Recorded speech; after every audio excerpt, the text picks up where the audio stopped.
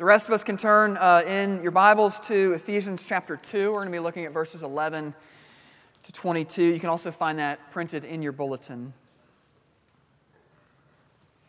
The TV show Alone is now in what I believe is its 10th season. And the premise of this show is that they take contestants out into really remote parts of the wilderness. Often it's the Canadian Rockies.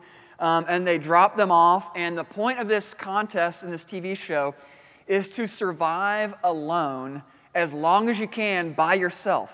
And they let you have maybe like 10 items you can bring with you that will help you survive. But the rest is up to you. So you need to build your own shelter. You need to find and kill your own food. And you basically just need to outlast everyone else. That's the whole point. You win if you outlast everyone else all alone. And the show has grown in popularity over the course of those 10 seasons to where they now have, they attract some very capable survivalists to be on the show. These are not just mildly adventurous people who want to give it a shot. These are people who have dedicated their lives to living out in the bush and surviving and teaching others how to do it. That's the type of contestant that's now coming on this show. But regardless of experience, there's always this moment for every contestant where the reality sets in for them. And sometimes it's right after the boat drops them off. They'll show the TV crew and the boat driving them to this remote location. They get off the boat, they take their gear, and they show the boat leaving. And then the contestant just looks around, and you can sort of watch it wash over them. The reality sets in. I am really alone.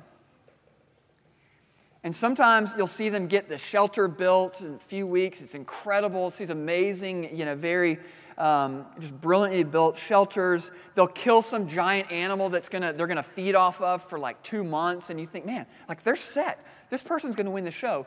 But then slowly, over time, the loneliness is what eats away at them, and they end up giving up.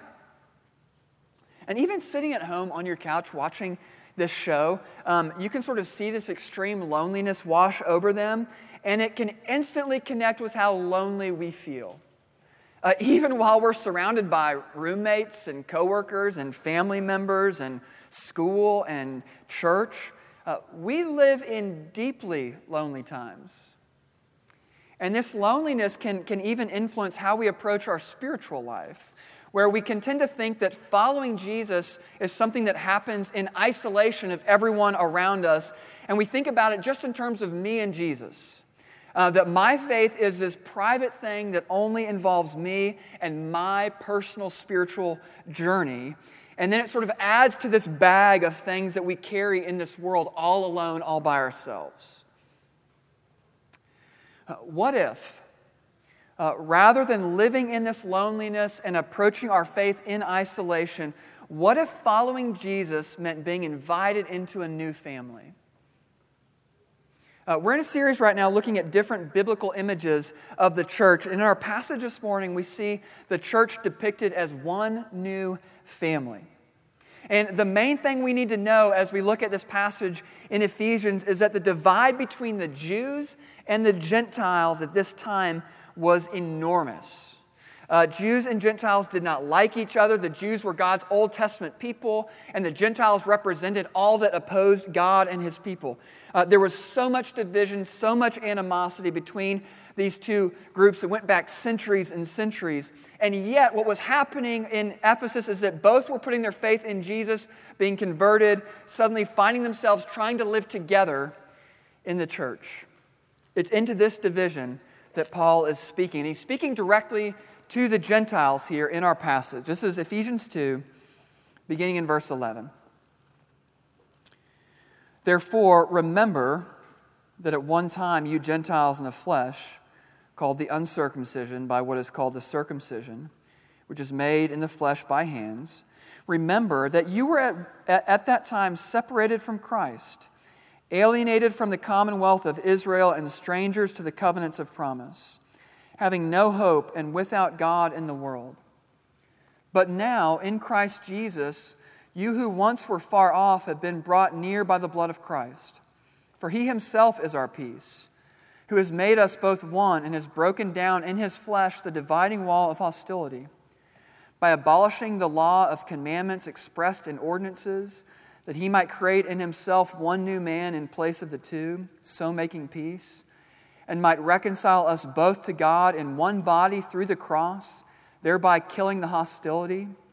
And he came and preached peace to you who were far off, and peace to those who were near. For through him we both have access in one Spirit to the Father.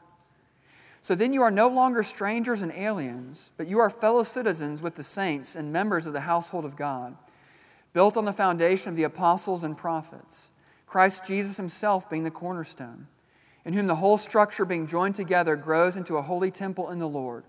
In him you also are being built together into a dwelling place for God by the Spirit. The word of the Lord. Amen. Let's pray together. Father, thank you for speaking to us in your word.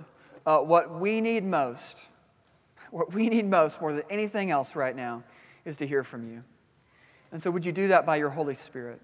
Father, I pray that the words of my mouth and the meditations of all of our hearts would be pleasing and acceptable in your sight, O Lord, our rock and our Redeemer. In Jesus' name we pray. Amen. All right, we're going to think about this passage under three headings this morning. First is we're going to look at life outside of the family. Secondly, we're going to look at the one who brings us into the family. And third, we'll look at life in the family. So first, life outside the family.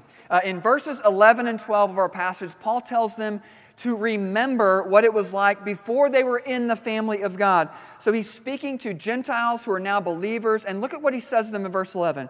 He says, "Therefore remember that at one time you Gentiles in the flesh, called the uncircumcision by what is called the circumcision, which is made in the flesh by hands, remember that you were at that time separated from Christ, alienated from the commonwealth of Israel, and strangers to the covenants of promise, having no hope and without God in the world." What was life like outside of the family of God before they met Jesus? It's quite a list. Separated from Christ, alienated from the people of God, strangers to God's promises, no hope, just to cover all of our bases here, no hope and without God.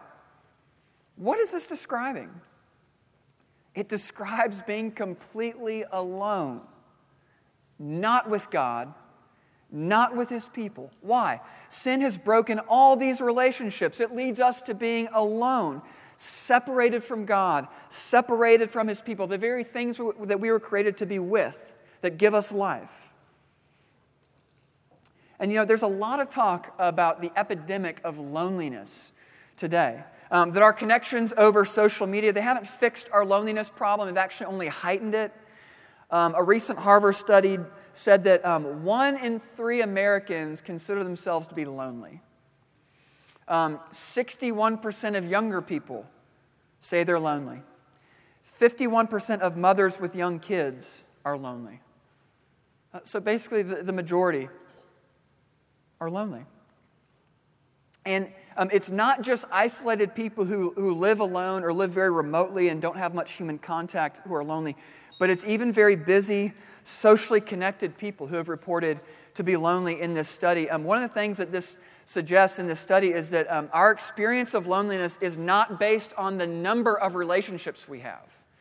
That we can have a lot of relationships and have a lot going on maybe in our social lives on a surface level, and yet still be deeply lonely. But rather what this suggests is our experience of loneliness is based on the quality of relationships that we have. Not quantity, but quality. And in our passage, Paul is making the case that to be separated from God and to be separated from the shared life with his people in his family is to miss out on the highest quality of relationships that we were made for. And what is Paul's command in these 2 verses? He tells them to what? To remember. Remember what it was like when you were alone. Remember what it was like to be apart from God and apart from His people. And if you're here this morning and you know Jesus personally, you would say you're a Christian, you're a believer. Are you able to remember what it was like before you met Him? Are you able to remember the loneliness of not being in relationship with God and just a constant search for meaning? Maybe it was looking to fill the emptiness and that loneliness with relationships, maybe dating, maybe hookups, maybe just constantly being socially busy. Maybe it was achievements at school or work. You just started grinding to fill the resume, to find validation and meaning and to just not have to face that loneliness. Maybe it was a lot of hobbies to get busy and distracted, or entertainment or pleasure, whatever it could have been. Can you remember that from your own story? Maybe a better question is, why would we want to remember that? Why would Paul tell them to remember? To remember our fallen state, to remember who we were before meeting Jesus, it does at least two things. It humbles us and it gives us gratitude. It humbles us to remember. When we remember how lost we were, how empty we were, that we didn't fix that problem ourselves, that does not lead to pride. To remember life before we were in the family of God, it leads to humility. Because it reminds us that our being in the family of God is all His work, in spite of us, not because of us. That we don't deserve to be here. It's all by grace. It humbles us, and it leads us to gratitude. Gratitude for the gift of knowing Jesus and knowing His people. Gratitude knowing that our cosmic, deep loneliness, that separation from God and separation from His people, has been dealt with. Again, not by us, but by Jesus on our behalf. And then zoom out for a moment and think about these attributes of humility and gratitude. If remembering our previous life outside of God's family leads to humility and gratitude, what would it look like if these two attributes were lived out within the family of God? What if our surrounding neighborhoods, the people in those surrounding neighborhoods who don't know Jesus, what if they looked at our church family and said, wow, I don't know a lot about what they believe, but I've never seen people who were so humble and so grateful. What a testament that would be to Jesus and His kingdom. The more that we remember Christ's rescue of us, the more we will grow in humility and gratitude, and the more we will live out these attributes in our life together, and the healthier the church family will be. Living in the church as one family, it begins by remembering our lives when we were outside of the family. Let's talk about the one who brings us into the family. Let's zoom in to see how we get into the family of God. We need to see that this is not from our own doing. If you are here exploring the claims of the Bible, this is key to pay attention to. Look at verse 13. But now, in Christ Jesus, you who once were far off have been brought near by the blood of Christ. For He Himself is our peace, who has made us both one and has broken down in His flesh the dividing wall of hostility by abolishing the law of commandments expressed in ordinances, that He might create in Himself one new man in place of the two, so making peace, and might reconcile us both to God in one body through the cross, thereby killing the hostility. And He came and preached peace to you who were far off and peace to those who were near. The key to getting into the family of God, it's right there at the beginning of verse 13. In Christ Jesus. You have to be in Christ to get into this family. All right, what does it mean to be in Christ? It means to be united to Him by faith. When you put your faith in Jesus, when you surrender your life to Him, when you make Him the most central part of your life, you are saying that you cannot earn your way into this relationship, that you can't be good enough to make the relationship happen. You can't earn your way into the family of God, but instead you are going to receive and rest on Jesus and His work. That's what faith is. It's receiving and resting on Jesus. What do you receive? You receive the gift. Verse 13 mentions the blood of Christ that brings us near. Why? We cannot be with God because our sin defiles us. It makes us dirty in His sight, unholy, and we need to be cleansed of that. And Jesus' blood is what cleanses us of that. And the gift is that He did this for us. That's part of the gift. The other part of the gift is that He fulfilled God's law perfectly. Verse 15 says He abolished the law of commandments expressed in the ordinances. What does that mean? That's referring to the ceremonial law that was required of Israel in the Old Testament, the sacrifices, the dietary restrictions that set them apart as a nation. And it was this practice of sacrifice, looking forward to Jesus, the one who would come and make the ultimate sacrifice on the cross. And because Jesus has come and has done that, he has fulfilled that, and we're no longer bound by those laws. And he also, so that was a ceremonial law, he also fulfilled the moral law. He lived out the Ten Commandments perfectly. Perfect righteousness. And that's the gift that's given to you. Jesus purchased your forgiveness with his blood and your righteousness with his obedience. And what do? You receive it. And you rest in it. Do you see that this means there is nothing left to do to earn your way into God, into relationship with God, or into his family? Very practical aside of this, if you were to ever join Resurrection, this church, as a member, there's 5 questions you have to agree with in order to join, in order to get in. And they can really be summarized with kind of 2 main ideas. And the first idea is this, that you're a sinner who cannot save yourself. And the second idea is this, Jesus is your only hope for salvation. That's the gist of what our 5 membership questions summarize. So here's what that's saying. To join this church, you need to be able to say that you do not have the personal resume to join this church, but that Jesus does for you. This is what it means to be in Christ, to be united to him by faith. As we enter into this relationship, Paul gives us this list. He kind of fires off these things of, you used to be this, now you're this. You used to be this, now you're this. Look at the passage, verse 13. We've gone from being far off to being near. We now have personal communion with Jesus. Jesus becomes our friend, our most intimate, understanding, perfect friend. We go from being hostile to at peace.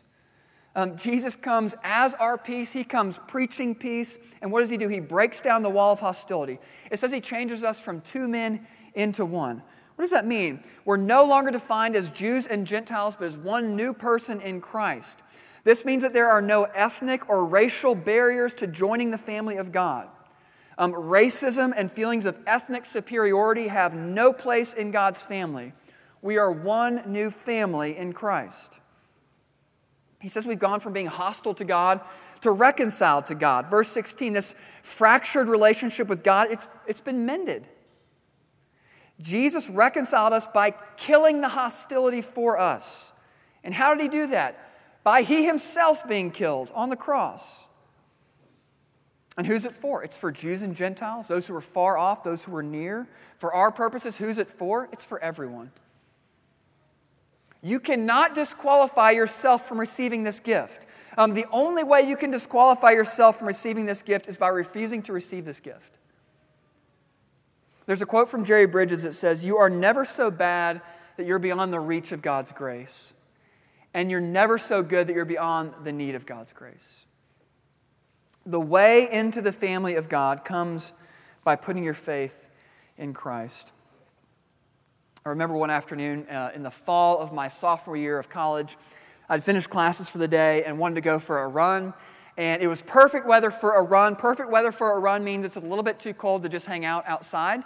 But once you get running and your body temperature warms up, it'll feel great outside to go running. So I went for a run, and I lived with 3 other guys at the time, and at least one of them was home when I left the house, so I did not bring a key.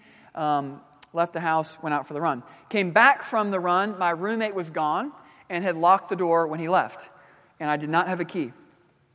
I didn't have a phone with me, and I had no way of reaching my roommates or really knowing where they were. And I looked under the doormats to see if we had hidden a key. I couldn't find one, so I was locked out of the house. And eventually I realized I'm just going to have to wait until someone comes back in order to get back inside.